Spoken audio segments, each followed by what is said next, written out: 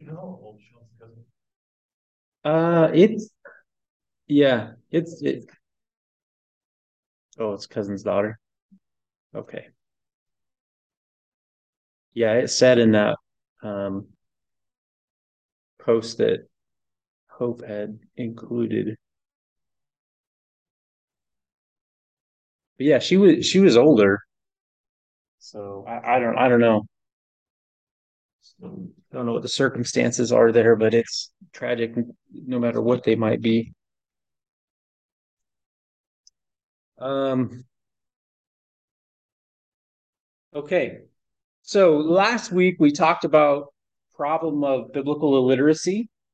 We talked about it in many respects why it's important. And I just want to reiterate the meaning, the definition of illiterate. It means to be marked by a lack of acquaintance or with the fundamentals of a particular field of knowledge. So if we're illiterate in the Bible, we don't know what God has said, we don't know how He's asked us to live, we're unaware or we choose to ignore uh, truth. And it represents, and we made this statement, and I want to make sure that we understand this that for the believer, a lack of biblical literacy would demonstrate a lack of trust in God. That I am choosing to trust what I observe, what I interpret, what the world or society would tell me, as opposed to what God would tell me. So biblical illiteracy is a faith problem. And so we have to, and we talked about that, and we're gonna talk about that just a little bit again this morning, but uh, we have to understand that it isn't exclusively a problem with availability. It isn't that people don't have access to the Bible. It's a choice that I'm going to ignore what it says or that I'm not going to pursue it. So let's talk about where do we want to start? Just a few, to reiterate, a few statistics for us so that we remember that only 30% of believers read the Bible on a daily basis. And so those are Protestant believers. Those would be other Christians in America, and only 30% of them, far less than half, read the Bible on a daily basis. As we look and as studies and statistics have been compiled and done, 90% of Christian youth have a secular worldview.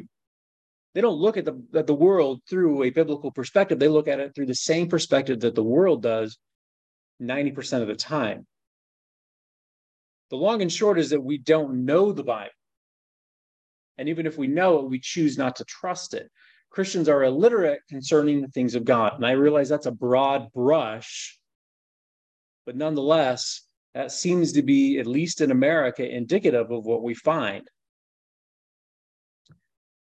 We talked about last week the purpose of the word, and I think I did kind of a bad job explaining that, but we looked at several instances, several things that the word of God does for us as believers. It sanctifies us. And what we mean by that, Jesus said in John 17:17, to sanctify them by thy truth, thy word is truth, to set us apart, to consecrate us for the purposes of God. It purifies us. The word of God purifies us. It guides us. It's that lamp unto our feet and that light unto our path. It brings us to faith. And it gives insight into our own heart. We looked at all of those things last week, but those are some of the purposes that we find that the word of God says about itself. And if we're not engaging with it, and if we aren't using it, letting it come into our hearts and change who we are, how we think about things, how we perceive the world around us, we're going to be illiterate when it comes to the things of God. The biggest problem with biblical illiteracy is that it leads to corruption of the gospel. It leads to a false or a wrong understanding of the gospel. And we're surrounded by that in America today, where the gospel is corrupted.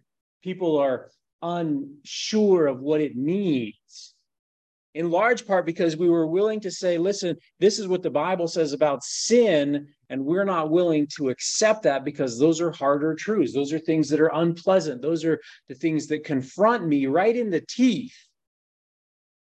right in our face, but I don't like it. Jesus addressed that very hard in John chapter 3. He didn't come to condemn the world. We're going to talk about that here in just a moment. But the world chooses condemnation when it excludes Jesus Christ from its perspective. So I want to talk about the gospel for just a little bit. These slides should look familiar to many of us, and I completely ripped them off with permission.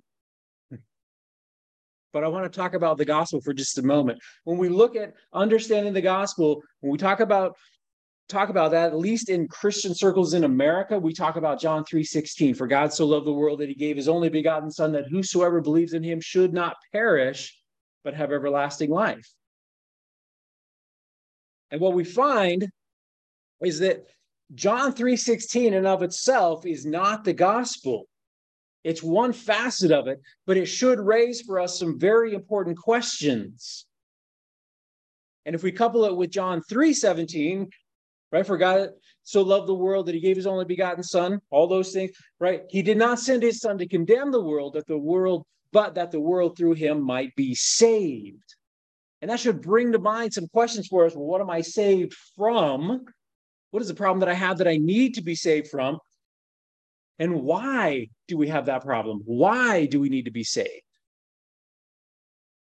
If our gospel doesn't answer those questions, then it's not the real gospel.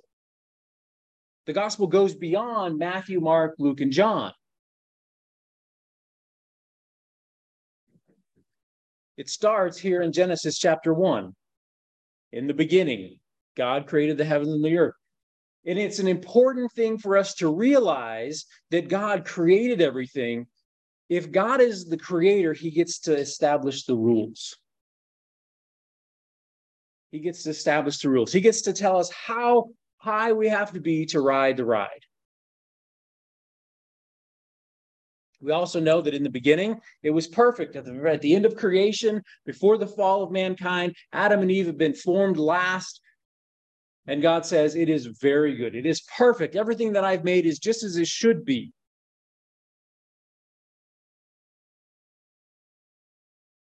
And at that point, we enter into the bad news, right? We look at the things that God has said to Adam and Eve in Genesis chapter 2. Listen, you have one thing that you aren't supposed to do. Don't eat of the tree of the knowledge of the fruit of good and evil in the middle of the garden. One thing, don't do that. And what do? They eat it. They rebel. They choose to disobey God. That rebellion, that choosing to disobey God is sin. God keeps his promise. He told them, listen, if in the day that you eat that fruit, you'll die. With the original, what it means there is that you will die. Adam and Eve didn't immediately, as soon as they sinned, fall over dead. But it initiated something, and it was a promise of God, listen, you will die. And ultimately, we find that to be the case, and that becomes an important point for us. The wages of sin is death. Romans 6:23 tells us the wages of sin is death. Matthew 5:48, God demands perfection. Remember, if he's the creator, he establishes the standard, and he says that your righteousness has to be equal to mine to be saved.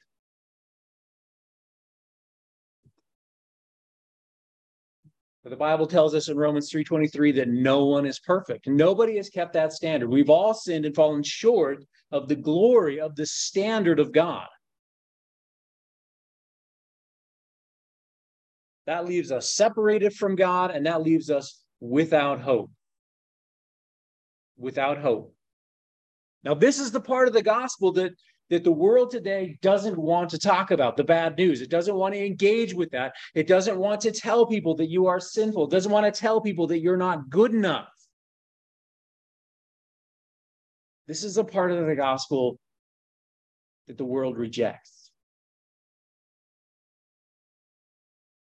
But sadly, this is the answer to one of the questions, right? What do I need to be saved from? We need to be saved from our sin. We need to not be cajoled or tricked into thinking that we are good enough or that we can somehow make ourselves good enough, that somehow we can soothe our conscience to the extent that we would be saved. If we don't know what the Bible says about this, we're going to get it wrong.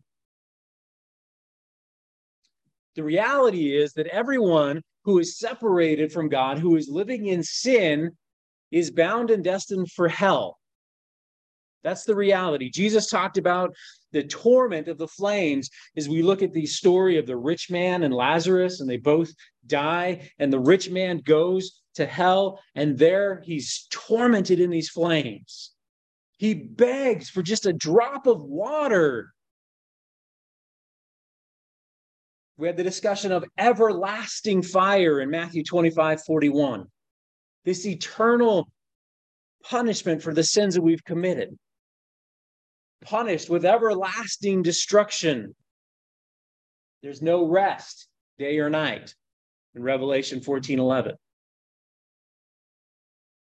Revelation 20, verse 10, talks about the lake of fire and brimstone, tormented day and night forever. The Holocaust has been described by some as hell on earth. Those people who endured it, those who lived in those prison camps, those who were pursued, lost everything, lost family, it was described as hell on earth. And for any one of us, it would be equivalent. We would feel the same way. Going through those things, we would feel the same way. We would experience the loss, the grief, the hardship, all of those things. The difference between the Holocaust and hell is that the Holocaust ended. It stopped. And at some point, while we may always have some bit of grief or something that we hold on to in regard to that hard experience, we heal from that. We move beyond it. But hell doesn't let go. It is eternal. It is something that we will deal with for the rest of eternity. This is the other part of the gospel that the world doesn't want to talk about. The reality of hell, the predetermined destination of all the enemies of God.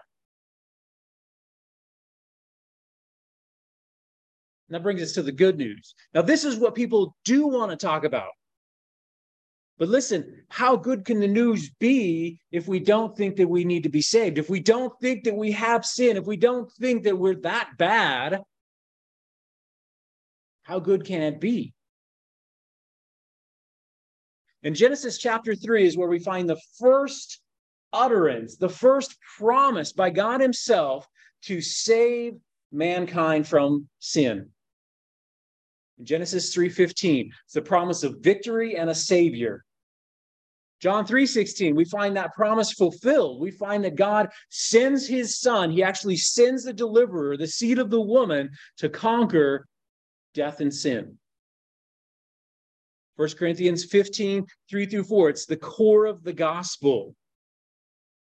That Jesus was born of a virgin, that he died for sin, according to the scriptures, that he was buried, according to the scriptures, and that he rose again 3 days later and was witnessed by hundreds.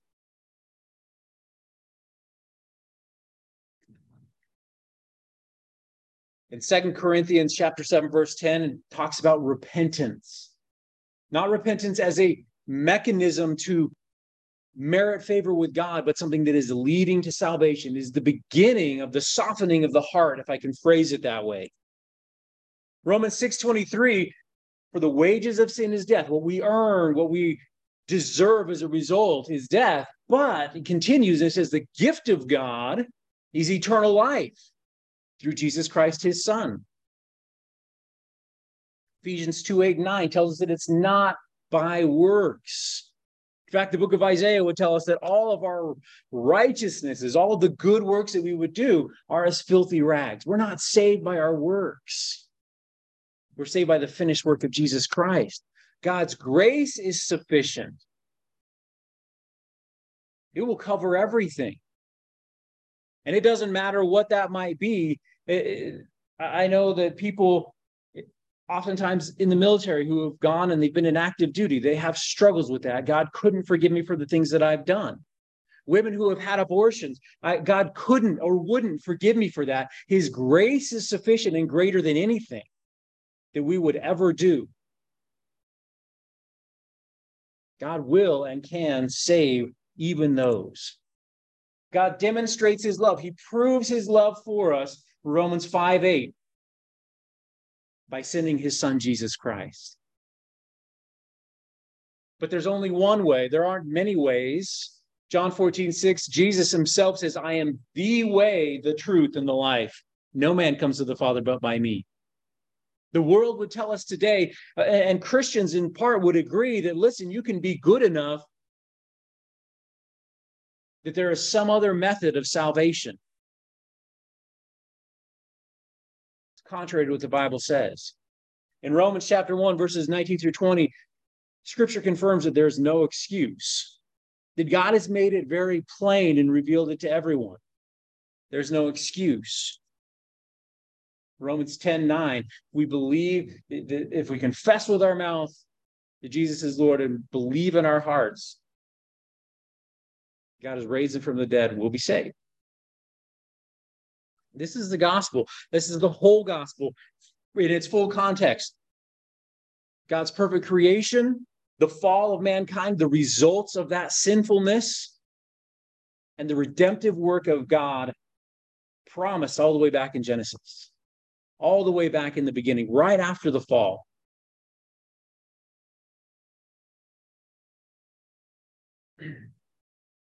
The greatest news for you and I as believers, Romans 8:1, there is therefore now no condemnation to those who are in Christ Jesus, who do not walk according to the flesh, but according to the Spirit. No condemnation. In other words, no accusation that anyone would make against us would stick.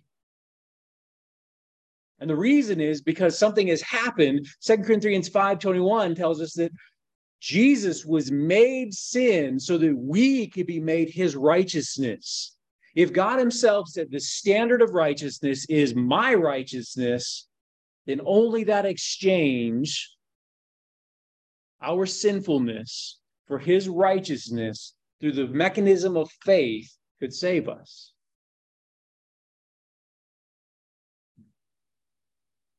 Romans 8:2 would say this, for the law of the Spirit of life in Christ has made me free from the law of sin and death. We understand what a law is. It's something that is non-negotiable. It is always true. Like the law of gravity. Things always fall toward the center of the earth's mass. And if I drop this clicker, or if I drop my Bible, or whatever it may be, it's going to hit the ground. And in the same way, the law of the Spirit of life in Christ makes us free from the law of sin and death. God promised that when you sin, you will die. He also promised to deliver, and he delivered on that promise to provide a deliverer, a redeemer, a savior. And that law, the Spirit of life in Christ, makes us free. It overrules the law of sin and death.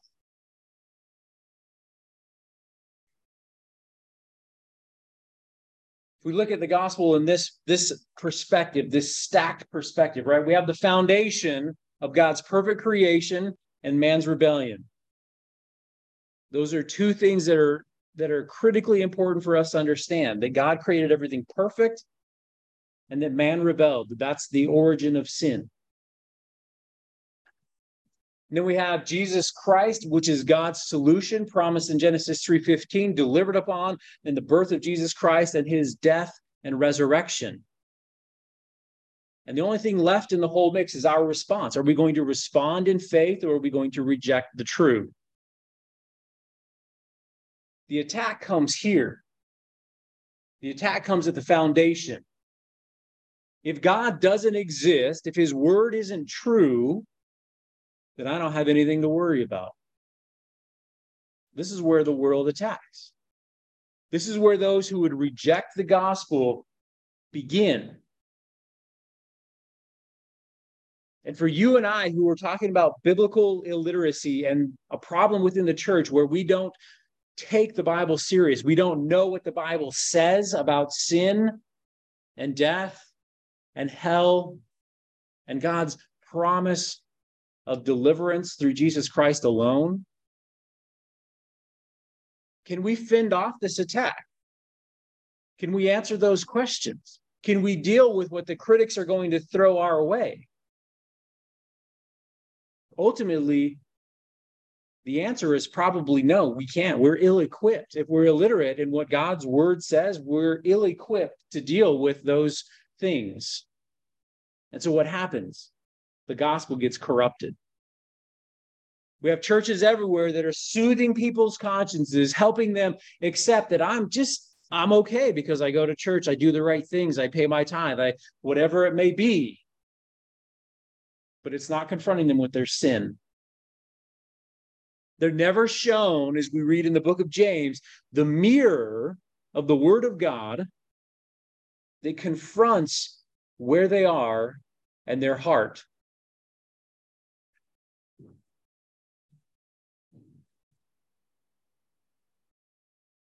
So where do we start? How do we begin to address this problem? Okay. We know that the enemy is eager to attack the truth, the veracity of the gospel. And so we have to be stalwart. We have to be those who would stand fast in our efforts to build upon the bedrock of Jesus. And we're going to dig deep and we're going to build upon that foundation. We're going to have to talk about the fundamentals. We're gonna reference a verse here in a little while where it's talked about that you should be those who are teaching, but it's needful that someone is teaching you even these basic principles. Because if we have certain things out of whack, we'll never interpret Scripture correctly. It'll never make sense. It won't add up.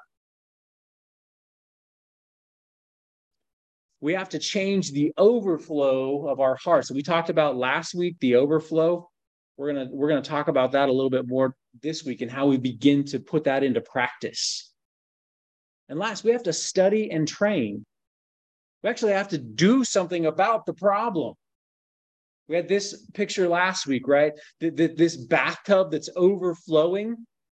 And we use it to illustrate the idea that Jesus said, out of the abundance of our heart, our mouth is going to speak.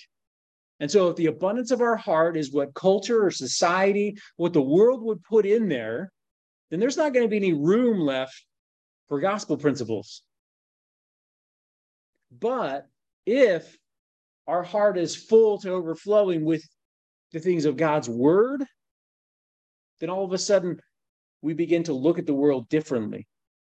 We begin to conduct ourselves in a manner that is consistent with how God has commanded us to live.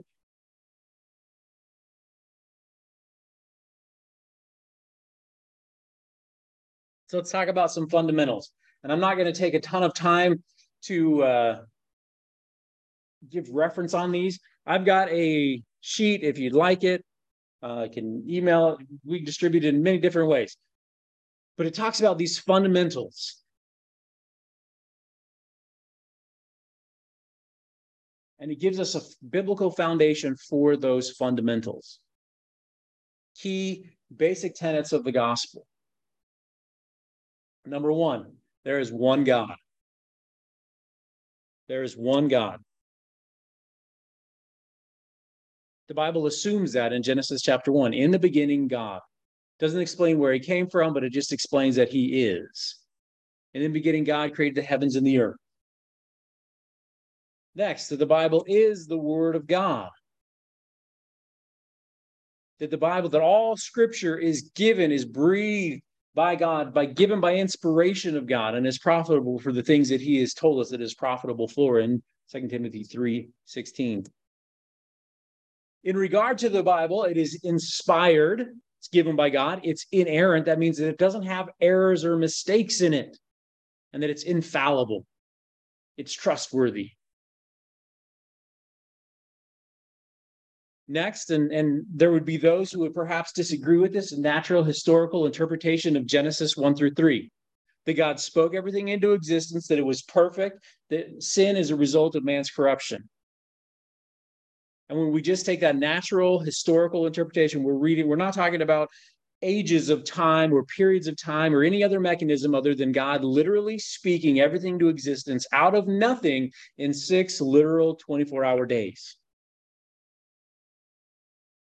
We look at the number of foundational principles that are taught and established in the first few chapters of Genesis, the first few chapters of God's word, period.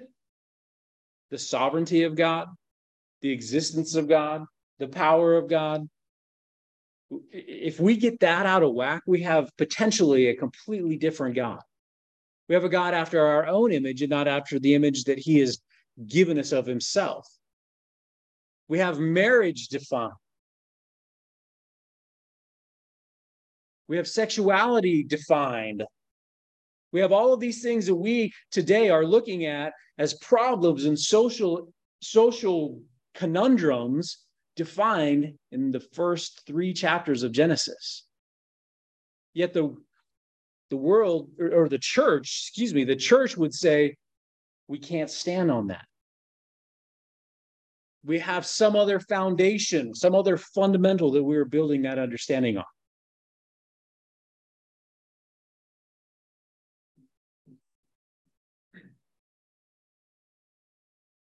We have the existence of God, who he is. And I just want to look at a few attributes very quickly. That he is triune in nature, 3 in 1, the Trinity. That God is sovereign, his sovereignty. He is the ruler of everything that he has created. And he may delegate that authority in certain places and instances, but he is sovereign.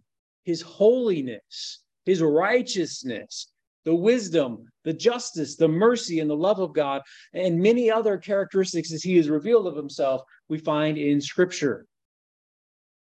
If we don't know what the Bible says about God, what he has revealed to us about himself in the pages of the Bible, we're going to have some other God.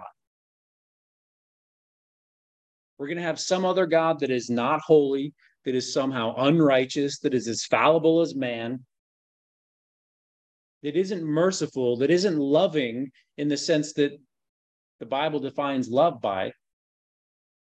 We're going to have a different foundation.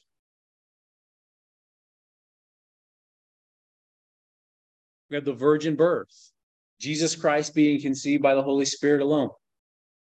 The hypostatic union, what does that mean? Does anybody know what the hypostatic union means? It's a big word. Fully God, fully man. Perfect. Jesus was fully God and fully man. Jesus' perfect life. That he established the rule of righteousness and that he kept his own standard. Jesus' physical death and resurrection.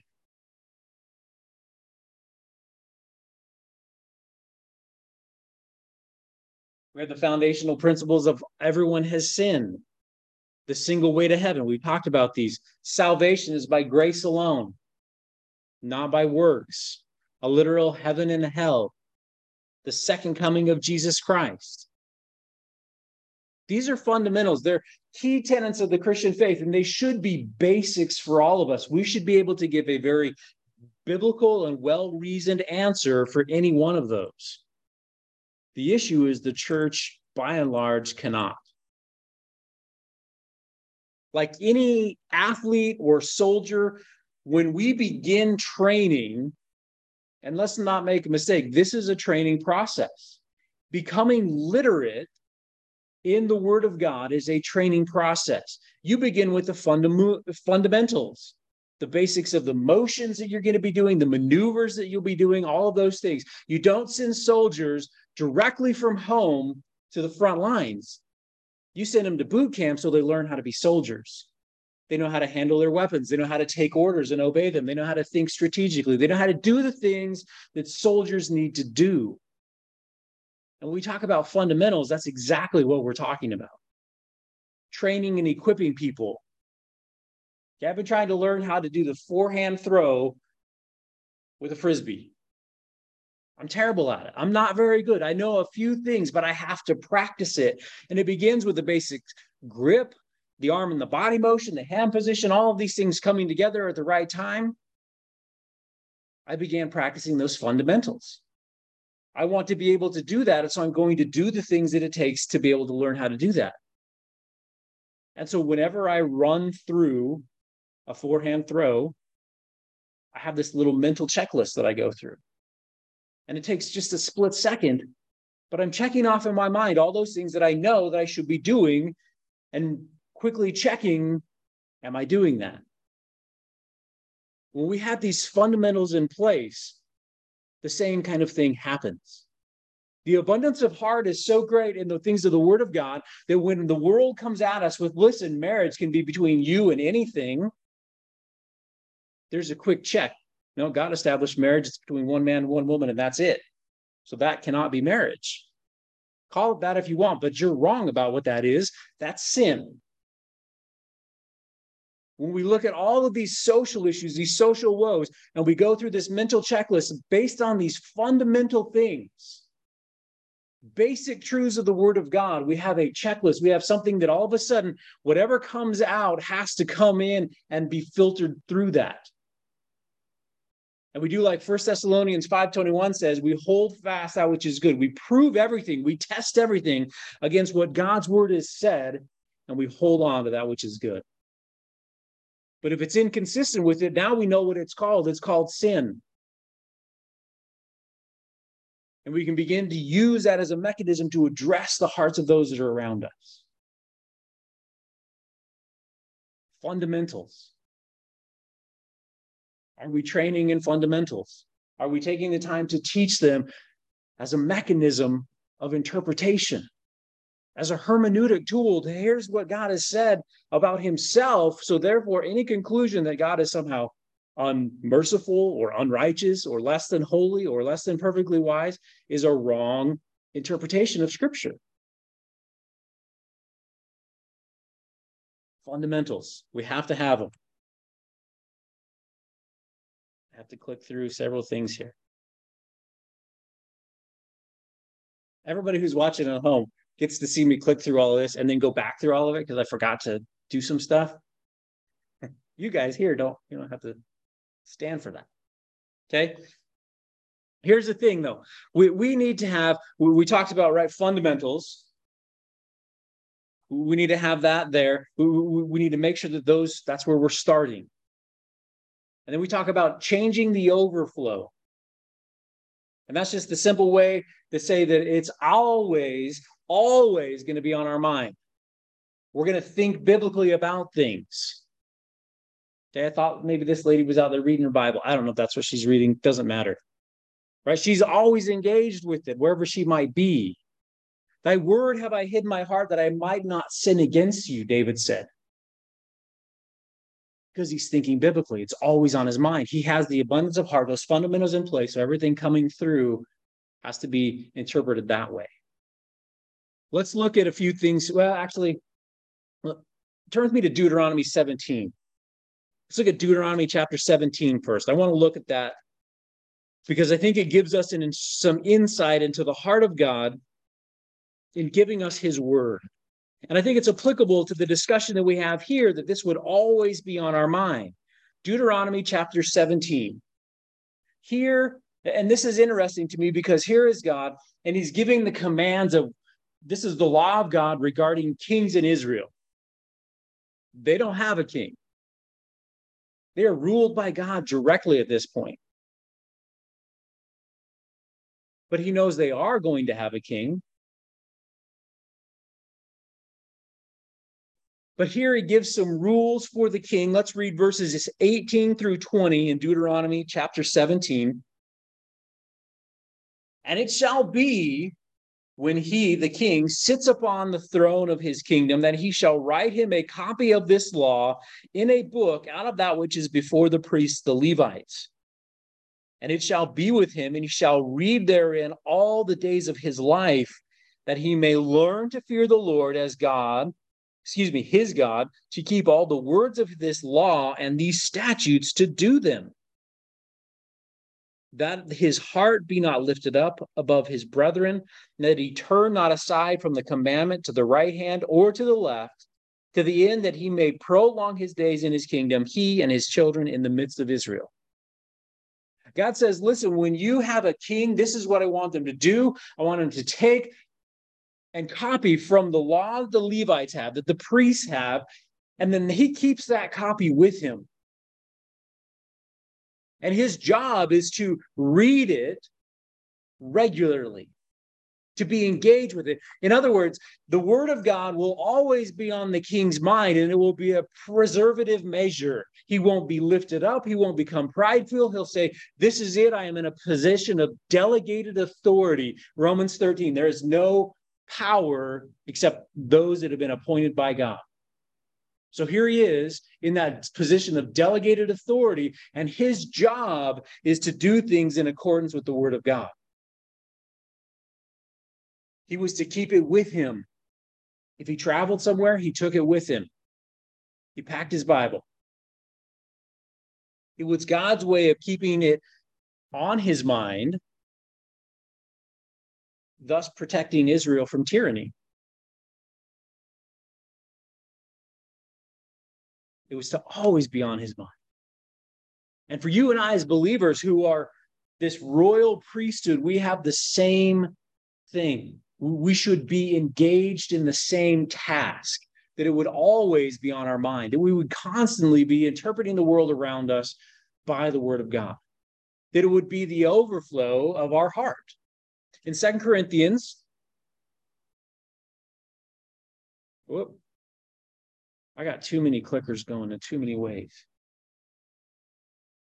There we go. 2 Corinthians chapter 10. Let's turn there for a moment.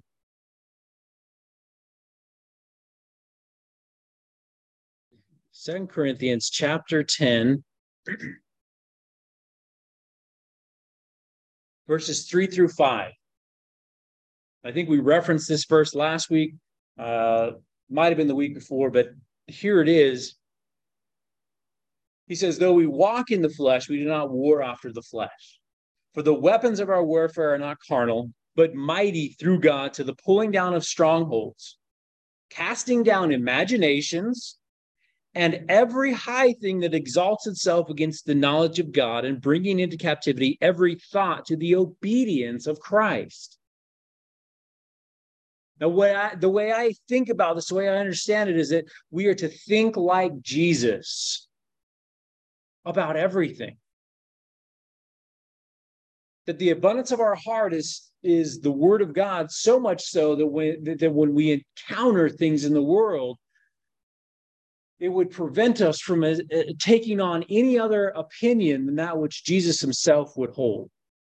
And I realize that's a very lofty task, and it's probably not something that you and I are going to do perfectly. We are imperfect people. But that's the goal. That's the lofty pursuit. That's why we train in the fundamentals, to have a basis, a foundation upon which to build our understanding of the Word of God. We think like Jesus. Not only that, but we consciously bring into obedience, into compliance, every thought that we have that is inconsistent. I'll give you an example in my own life. I talk about the unsavory truths of Scripture, and it's an illustrative point. But I have to stop talking about it this way because it's wrong. Right? The unsavory truth that everybody is bound and destined for hell, even those people that I love and am concerned about. I don't like the thought. Nobody really would like the thought, but I can't say that it's bad, because that's saying that God is unrighteous, that somehow he has made a determination that is less than holy. So for me to say that is to not think biblically. It is perfectly just. It is acceptable. It is what God should do in response to the sin that people have committed, in response to the sin that has been committed since the beginning of the world.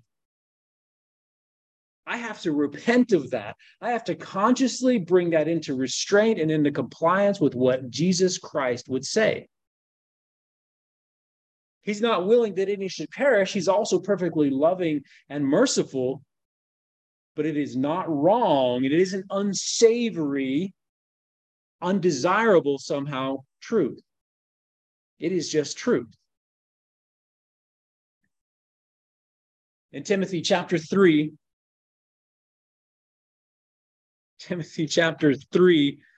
let's turn there for a moment. 2 Timothy. It's helpful to know which Timothy to turn to. 2 Timothy chapter 3. I want to begin in verse 14, and we're going to read verses through verse 15. Right after this is where we find that all scripture is inspired by God, that it is breathed out, literally, that it is given by him. 2 Timothy chapter 3, verse 14. But continue thou in the things which thou hast learned and hast been assured of, knowing of whom thou hast learned them. And that from a child thou hast known the holy scriptures, which are able to make thee wise unto salvation through faith, which is in Christ Jesus. So here we are. We're going to take everything that the world throws at us, everything that we would look at from within us even, and we're going to filter it through those fundamentals, biblical principle, truth. And not only that, we're going to pass this along. This is something that we're going to engage in. Here's Paul writing to Timothy, and he says, Timothy, hold on to those things. Continue in those things you've been taught since you were a kid, those fundamental truths. There's an exhortation that assumes that he has been taught truth from a very young age. If we're going to make this always part of our mind, I think about this generationally. My experience growing up in a Mormon home and not in a Christian home, there was a lot of unlearning and relearning of truth. And I'm hopeful that my children don't reap the same thing, that they get to start on a much more fundamental and biblical foundation than I did, because they've been learning it their whole lives. We need to engage in this. In Deuteronomy chapter 6, let's turn there. These two coupled together, this same thought is conveyed to the nation of Israel back in the Old Testament. It's a principle that it carries throughout. Deuteronomy chapter 6, verses 6 through 9. Says, all these words which I command thee this day shall be in thine heart. Now remember, we're talking about changing the overflow of our heart, what is inside of us. Here is God telling the nation of Israel, everything that I have commanded you, in other words, my word shall be in your heart. Thou shalt teach them diligently unto thy children, and shalt talk of them when you sit down in thine house, when thou walk by the way, when thou liest down, when thou risest up. Not only that, not are we talking about it all the time, but he says, thou shalt bind them for a sign upon thine hand, and thou shalt be frontlets between thine eyes, and thou shalt write them upon the posts of thy house and on thy gates. You see what's happening here? And I don't want to even make this parallel, but this is the modern parallel, as unfortunate as it may be because things are taken out of context, is that, listen, we'll put scripture all over our house. We put these things out there to remind us the things that God has told us. We have one at our house. It says, stay weird. Because God has told us we are a peculiar people and that we are to remain peculiar. In other words, we're incongruous. We don't line up with the world. And to hold fast to that peculiarity, that it's okay to be considered weird. So we put that up. And like I said, we phrase it, stay weird. It's easy to remember. But that's the heart behind it. There are plenty of other things that we might put up that are out of context and all those kinds of things. But the idea here is that they are surrounding themselves with the Word of God. Then not only are they memorizing it and learning it and knowing it, they have these constant visual reminders as they come in and out of their house, as they come in and out of the gates. Here's the law. It is right there. And I have to walk past it, whether I'm coming or going. It's a reminder to me as a husband, this is how a husband should behave and conduct themselves when I walk in. This is how I, as somebody who is engaging a lost world around me, as I leave my home, engages and deals with the world. It's this constant reminder. It becomes the thing that we talk about. We're going to talk about that here in just a moment. The result of all of this meditation, the result of all of this word coming in and changing the overflow of our heart is discussed in Psalm chapter 1. Turn there with me. Turn to Psalm chapter 1. David, a man after God's own heart, pins Psalm chapter. I'm going to say that, and then it's not attributed to David specifically, so I'll have to refrain myself. But nonetheless, God, by inspiration, has this written down for us. Blessed is the man that walks not in the counsel of the ungodly, nor stands in the way of sinners, nor sits in the seat of the scornful. But his delight is in the law of the Lord, and in his law does he meditate, does he think, does he process day and night. The abundance of this man's heart isn't what the world may throw at him or its opinions. It's fundamentally the word of God. That's what he thinks in. Just like those kings back in the days of Israel, he surrounds himself with it. He fills himself with it. And the result is this: he shall be like a tree planted by the rivers of water that brings forth his fruit in season.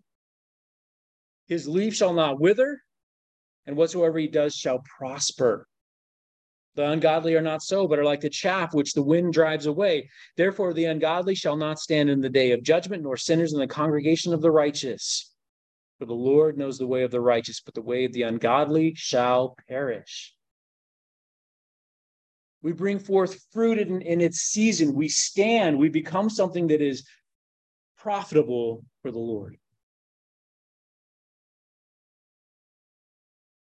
Not only should it always be on our mind, but because it's the abundance of our heart, it should always be on our lips. It should be something that we are speaking. We are speaking from the abundance of our hearts. Whatever is in should come out. Just like those kings of Israel, who always had the word with them, who were always engaging with it. Just like we talked about in Deuteronomy chapter 6, and we had that illustration that the word of God, these principles of Scripture, they should be the discussion at the dinner table and the discussion in the fellowship hall. It shouldn't be something that just happens at home, but it should be something that iron sharpening iron, that coming together and provoking unto love and good work should be founded and rooted in the abundance of our heart, being filled with Scripture. It should be just as valid in those contexts, at the dinner table, in the fellowship hall, as it would be in Sunday school. What comes out of our mouths? What comes out of your mouth? Let's look here in Luke chapter 6 for just a moment, just to put us in reminder of what Jesus had said. Luke chapter 6. I want to look at verse 45. This should be familiar. This is exactly what we're talking about. This is Jesus teaching that principle. It says, a good man out of the good treasure of his heart brings forth that which is good. And an evil man out of an evil treasure of his heart brings forth that which is evil. For of the abundance or of the overflow, as we're saying, of the heart, the mouth speaks.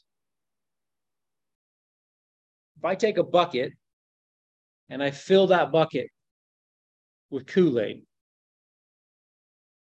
I don't know, Kool-Aid, and I keep filling that bucket with Kool-Aid, what will happen to that bucket? What's going to happen to the Kool-Aid? Is it going to stay in the bucket? No, it's going to spread everywhere. And everything's going to be whatever color that Kool-Aid is, which is probably purple or red. It's going to go everywhere. And it's going to change and affect those things that it comes in contact with. Just like the Word of God. Here we fill our hearts with the Kool-Aid of the Word of God. Kool-Aid is probably a terrible illustration. We should probably use something else. but we fill it to the abundance that it overflows and it begins to have an effect on those around us. It's always on our lips. It's the thing that we are discussing and talking about. Turn with me to Colossians chapter 4 for just a moment.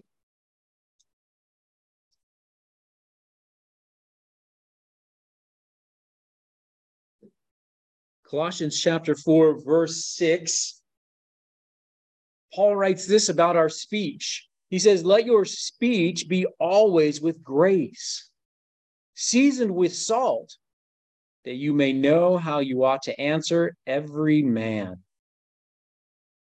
The way that we speak, the way that we conduct ourselves, how we behave and should be make the gospel desirable.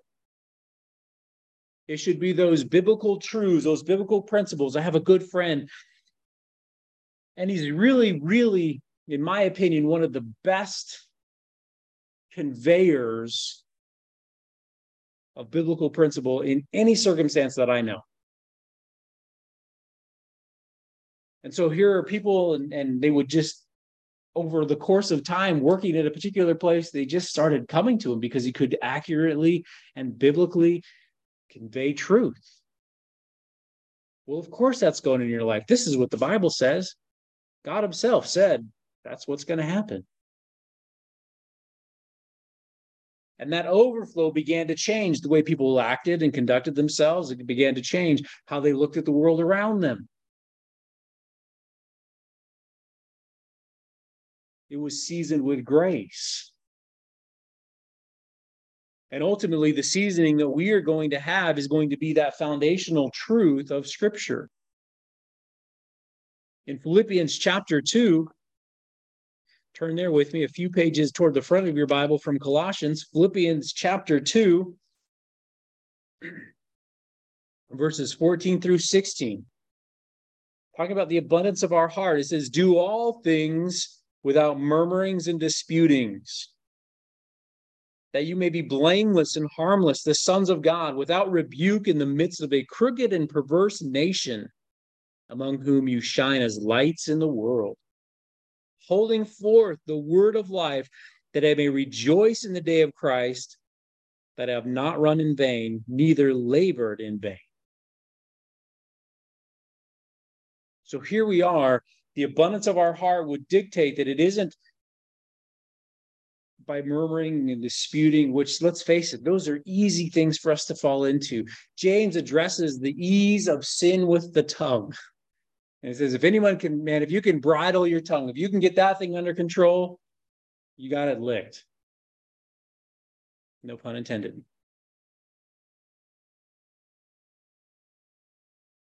But here it is, right? That the overflow of our heart, that always be in our lips. We have to realize that whether we're speaking or not speaking, whether we're living life and people are simply observing that, or we're actually speaking into their life and having the opportunity to do that, we are a witness, period.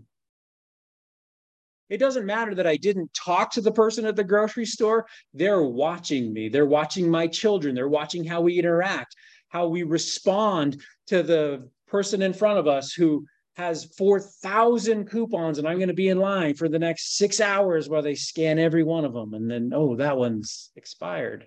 Oh, that one's expired. Whatever frustrating circumstance it may be, our response is speaking out of the abundance of our heart.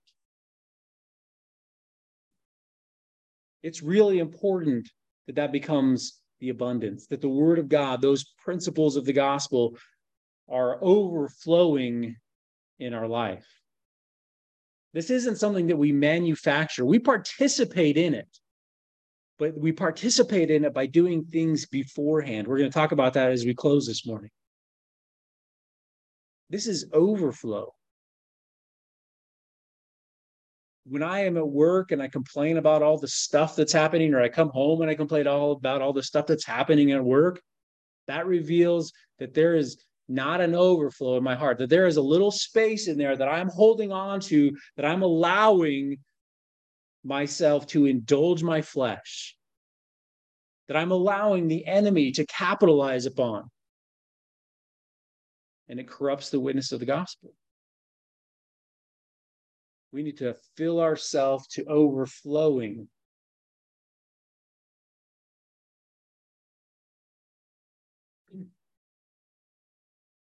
Don't be ashamed. Okay, and I want to iterate this because I think that here we are, we're living it, we're speaking it, but sometimes we're trepidatious. We're kind of on pins and needles about whether we should or shouldn't, or what if it offends, whatever it may be. And I just want to say, don't be ashamed of the gospel. In Romans 1:16, Paul says, I am not ashamed of the gospel, for there's a power of God unto salvation to everyone that believes. That this is the truth, that this is what we stand upon, and we don't have to be ashamed of that. Don't be ashamed of the gospel. We would expect some pushback. We would expect the world around us, whether they claim to be Christians or not, that are biblically illiterate, they don't know the word of God. We would expect that in some ways they're going to feel condemned. And I know that because Jesus talked about it in John chapter 3, right after verse 16 and 17 that we already looked at. He talks about people rejecting the gospel, rejecting truth, rejecting those things that we are going to overflow in their life because the abundance of our heart is the word of God. They're going to reject that because they don't want to be exposed. You are at that moment, that light that God has purposed to shine into their lives, and that's really uncomfortable. They don't like their deeds to be exposed for what they are. They want to live in the dark. So they might respond. They may not respond favorably all the time. And in fact, I would kind of expect that more and more they wouldn't. But that doesn't change our obligation. That doesn't change our service to the Lord. And it doesn't change the fact that we should not be ashamed of the gospel.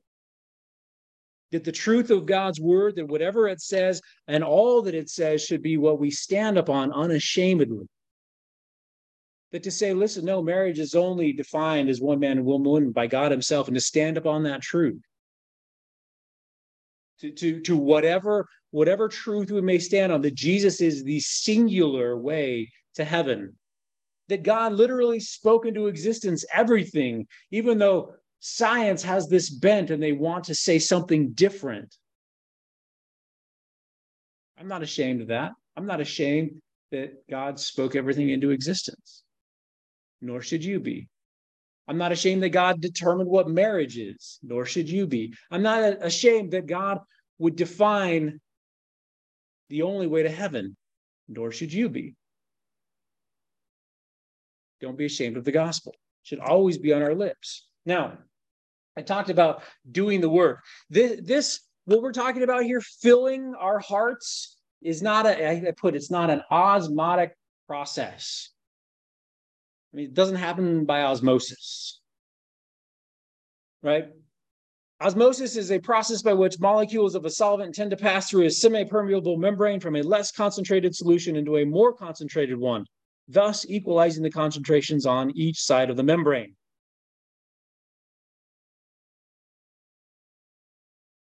I'll give you an example of osmosis in regard to biblical literacy. I have the word of God. It is a high concentration, an extremely high concentration of biblical truth.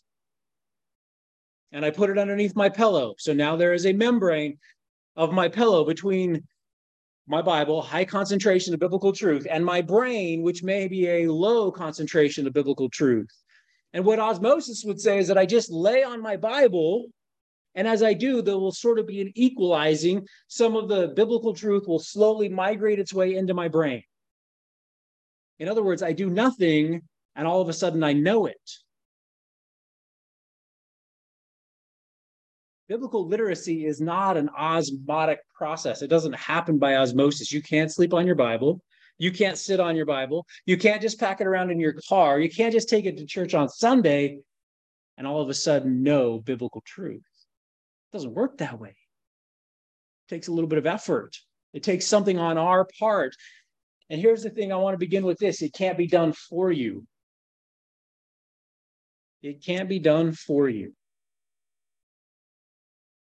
I think this is important for us to realize. Acts chapter 17. Acts chapter 17, turn there with me. And as you turn there, I want to just say in Ephesians chapter 4, God says, listen, I've given pastors and teachers for the equipping of the saints for the work of the ministry, right? There are those who are going to teach us the word of God. That is their job. That is their God-ordained responsibility. They can't do enough. It is not their responsibility for your literacy in Scripture. They're going to give you some fundamentals. They're going to get you on the right path. They're going to help you continue to grow in that. But ultimately, it could never be enough. It'd be like trying to empty the ocean with a teaspoon. You get a little water out every now and then, but it runs right back in. And there's a whole ocean out there. Can't be done for you. There are those who are there to assist you, but it can't be done for you. Acts chapter 17, verse 11.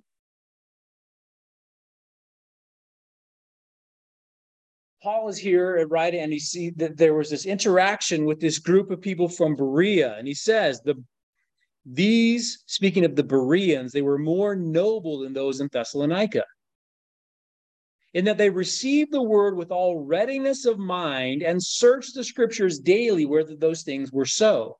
So here we have this group of people from Berea. They're hearing Paul speak. Now, Paul, right, he's one of those guys that God has ordained. Listen, Paul, you're going to be the apostle to the Gentiles. You're going to take the gospel to the non-Jewish world. That's your job. And I'm going to specifically lead you and guide you where you need to go and all those things that we read about that in the book of Acts. But here he commends these Bereans for two things. Number one, they received truth with all readiness. When the word of God was spoken and it was accurate, they received it with all readiness. They let it change the way they thought about the world. It became the overflow of their heart. But secondly, they didn't take it for granted. They didn't just say, listen, well, the pastor said, and so therefore it must be. They compared it to Scripture. They already had an abundance of heart that demanded that they would compare whatever they heard, whether it was from the pulpit or from some guy on the street, to see if it was true or not. Because I'll tell you this, as much as I don't want to, I am going to make mistakes. There are going to be times when I have interpreted something in Scripture incorrectly, and I'm going to have to own up to that. It is my responsibility and duty to correct that if it happens and when, unfortunately, it happens.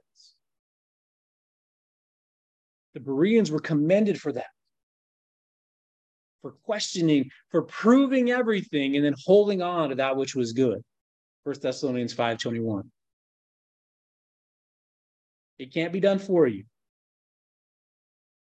You are the one that has the abundance of heart that everything is getting filtered through. You are the one that has to fill that abundance. Turn with me to Hebrews chapter 5. Hebrews chapter 5. I'm going to hammer this point for a little while because I feel like this is part of the problem. There is this assumption amongst at least American Christians that I get enough at church,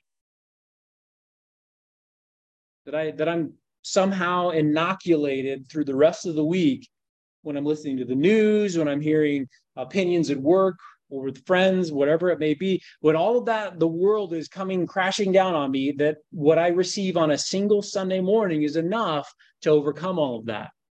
That is sufficiently filled the heart, the bathtub of my heart to overflowing. And when we operate with that assumption, we don't engage the Word of God. That's where 70% of the world of Protestant Christians in America would say, I don't need to read my Bible because I heard it on Sunday. Hebrews chapter 5, verses 12 through 14. For when the time you ought to be teachers, you need that one teach you again, which be the first principles of the oracles of God, and are become such as have need of milk and not strong meat. Just pause right there for a moment. This is not a modern problem. When we're talking about biblical illiteracy, this has been a problem since the beginning because the enemy has been attacking from the beginning the very same things. Listen, you should have understood all this stuff, the principles, those fundamentals. Somebody has to teach you those again. You should be teaching other people those fundamental principles, but you need somebody to teach you. You're like those who need milk, those little baby Christians, and not those who are experienced with a mouthful of teeth who should be eating steak. And he continues on. Verse 13, for everyone that uses milk is unskillful in the word of righteousness, for he is a babe. Now, this isn't a condemnation of what we're just talking about here and being skilled in those fundamentals. This is a condemnation that they don't even know the fundamentals. Training didn't happen. Discipleship didn't happen. The abundance of their heart is not the word of God. He says, but strong meat belongs to them which are full age. They're mature, they're experienced. Even those who by reason of use, note that, reason of use. How do we know good and evil? How do we discern between that which is biblical and that which is not biblical? By reason of use. Use of the word of God. Here it is. These are the principles that he's talking about. We've used these. We've filtered the world and everything around us through them. This is the meditation of our heart day and night. We bring forth fruit as a result per Psalm chapter 1. By reason of use, engagement with the word of God, with the abundance of our heart being changed, we're able to discern good and evil. Those things which are biblical, those things which are not biblical. He is condemning these Hebrew believers because they are biblically illiterate. It's not a new problem. They weren't doing the work. In Hebrews chapter 12, this is the exhortation that we find. Wherefore, seeing we are compassed about with so great a cloud of witnesses, let us lay aside the weight and the sin which does so easily beset us, and let us run with patience the race that is set before us. Looking unto Jesus, the author and the finisher of our faith, who for the joy that was set before him endured the cross, despising the shame, and is set down at the right hand of the throne of God. In other words, Hebrews, you who don't know the word of God, you knew better. You have the witness of Scripture and all those who went before you, just like you and me, who took the word of God and walked in trust, in faith. The cloud of witnesses that is being discussed is all of those that are referenced, and even those who are only inferred in Hebrews chapter 11, the hall of faith. Abraham looking forward to this city that is yet to come, not an earthly city, but a heavenly city. And for all of the obedience that we read about, even to the offering of his son Isaac, he laid aside the sin, whatever would hold him up. Why? Because the word of God said. We have the witness of Scripture. We have the authenticity and the example of those who bore fruit in due season because they continued in trust of what God had said. We shouldn't be like these who can't eat the meat, who can't take it. We should be those who are feasting on the word of God regularly and well. 2 Timothy chapter 2. Turn there with me. 2 Timothy chapter 2.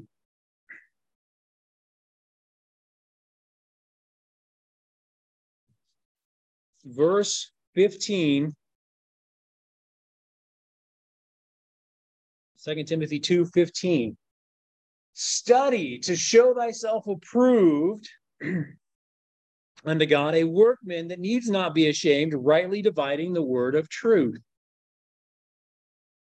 It doesn't happen by osmosis. This is something that we're going to engage in. We are going to study the word of God so that we might be approved, that we might be those who can approve the things that God would approve or disprove the things that God would disprove.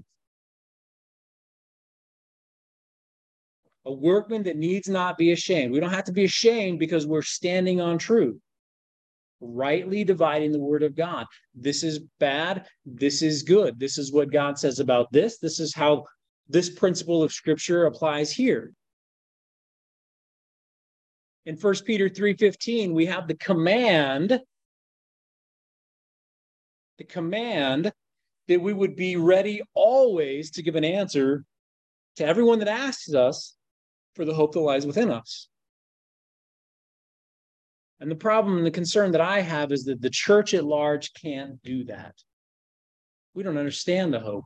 We don't know the word of God. We couldn't stand on truth. We can't rightly divide it. We can't speak into somebody's life, life-changing truth, because I don't know it.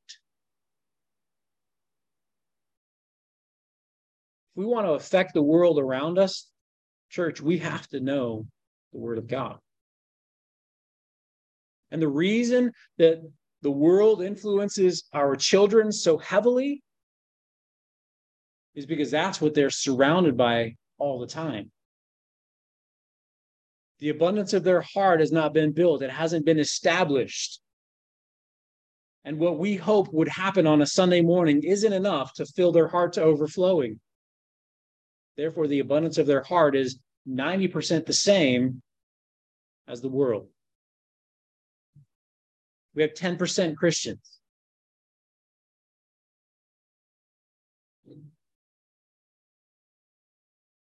In 2 Timothy chapter 1, and we are nearly done here. 2 Timothy chapter 1, verses 3 through 5. I thank God, whom I serve from my forefathers with pure conscience, that without ceasing I have remembrance of thee in my prayers night and day. So here's Paul. He's praying for Timothy. Thanks God. And this is what he's thankful for. He says, I'm greatly desiring to see thee, being mindful of thy tears, that I may be filled with joy. This, in verse 5, is what he is rejoicing for. When I call to remembrance the unfeigned, the uncounterfeited, the real deal faith that is in thee, which dwelt first in thy grandmother Lois and thy mother Eunice, I am persuaded that in thee also. Paul rejoices for the sincere faith, trust that Timothy has, that he had learned through his grandmother Lois and his mother Eunice. That infers something about Lois and Eunice. They were doing the work. Right? They were filling the abundance of their heart. They were not needful that somebody would be teaching them, but they were perfectly capable to be teaching Timothy. So all of a sudden, here comes Paul, the apostle of the Gentiles, and he encounters this young Timothy. We don't ever read in Scripture exactly how that happened or where it came to be. Ultimately, that really doesn't matter. But what does matter is that everything was primed, and when he heard truth, he responded to it because of what was already put in there. Because what had been pre-programmed, if I can phrase it that way, into his heart. First Lois, then Eunice, last Timothy. And it's the witness of Scripture regarding the continuation of that word. Right here is Timothy being discipled and grown in his faith. And what is he doing? He is teaching and discipling others. He is that which has the abundance of heart that overflows into the world and affects those that are around him. So that we see a bunch of purple or red Kool-Aid all over the place. Kool-Aid is terrible. All the bad connotations in religious spheres with Kool-Aid. Got to be something else. Got to be something else. But there's an investment of time and effort on Paul's part. There's a time and investment on Lois and Eunice's part. There's a time investment on Timothy's part. We need to disciple and mentor. We need to be those who are engaging those. And when I say younger, I'm not necessarily speaking age related. I'm speaking maturity related. Just like Hebrews was talking about, those who should be useful and skilled in the word of God, they should be discipling those who are unfamiliar with and not skillful in the word of God. If we can read, we should be able to teach somebody else to read. If we're biblically literate, we should be able to teach somebody who is biblically illiterate. That's going to take some effort and some work. Psalm 78.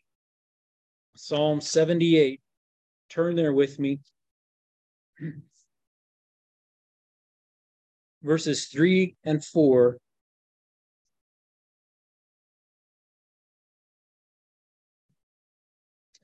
I'm going to begin in verse 1. It says, "Give ear, O my people, to my law." So we're speaking about the word of God. "Incline your ears to the words of my mouth. I will open my mouth in a parable. I will utter dark sayings of old, which we have heard and known, and our fathers have told us." So this generational picture of what is being conveyed, the truth is being conveyed generationally, whether that's in a biological family or whether it's in a spiritual family, we are dispersing the word of God. Verse 4, he says, "We will not hide them from their children, showing to the generation to come the praises of the Lord and his strength and his wonderful works that he has done." We're not going to withhold any good thing as regarding to the word of God and its understanding and its foundational purpose in our life. When we don't talk about it, when it isn't the abundance of our minds, when it isn't the abundance of our lips, when it isn't overflowing because it's what's constantly going in, when we don't know the fundamentals and we have to have those who are giving us remedial Bible classes, we are withholding from those that God would put in our life to train and teach the word of God. We're setting the whole thing back because we wouldn't do the work. And I realize it's a very condemning statement, but I'm right there with you. While I have great hopes and desires that my children would have a better foundation, I know personally that there is times when I was not moving forward, but I was holding the whole thing back. We have to repent of those things. We have to turn from that. We have to move forward. One of the key things that I think that, and I want to just close with this, because we have to take all this, we have to put it into practice. We have to do something with it. And so strategically, we have to practice. Right? So when we play ultimate frisbee, I get there a little bit early and I practice that forehand throw. I do those things ahead of time so that when I'm in the middle of a game, I feel confident enough to, listen, I have not thrown a forehand throw in a game ever. I'm just not that good at it, okay? But I'm hoping and I'm practicing to the end that I will be able to. So what does that mean? What does that look like in the church? How do we train that? How do we practice that? Well, we teach those fundamentals. We make sure that we know what the Word of God says about these very basic and non-negotiable things. And with that training, there needs to be some accountability. And what I mean by that is let's put it into practice, right? We've tried to structure our Bible studies and our Sunday schools in such a way that you're accountable for the information that you just learned. And while it was hard, it was also very rewarding and it was insightful to us. Right? That here we are, we just talked about repentance. We just talked about this. We just talked about that thing. Now we're going to turn the tables. I'm going to pretend like I don't know anything about that. You tell me all about it. You defend what we just learned. Be an apologist. Be ready to give an answer. How do we do that? And we try to practice. Are we perfect at it? No. Do we always do it? No. But it's something that we do integrate into what we're doing. It's called training. We're practicing. Right? If you want to be good shot with a bow and arrow, you're not just going to pick it up on day one and hit the bullseye with every arrow. Your groupings are going to be all over the place if you hit the target at all. It's going to take practice. You're going to have to do it. We have to take time to practice what we know. So we're going to make mock discussions. We're going to ask questions. We're going to discuss those hard questions. We're going to think strategically like an athlete that's training for an event. I read an article last week talking about muscle memory, which really has nothing to do with your muscles, has to do with I'm going to get the word wrong, neuromapping. It's brain mapping. Right? People who are really good at something have done it enough times that it's almost second nature. mind knows exactly what to tell their body to do. We have some of those things that God has pre-programmed into us. How many of you think about breathing? How many of you think about your heart beating? Those things happen whether you think about it or not.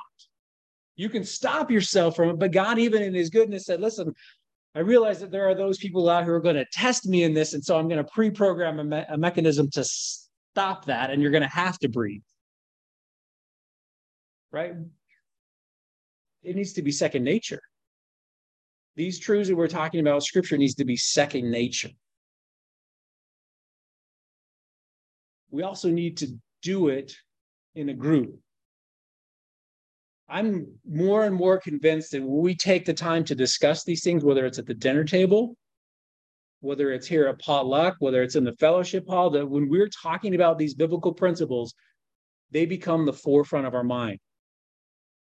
It's right there all the time. I was having a discussion with my wife the other day, and we were talking about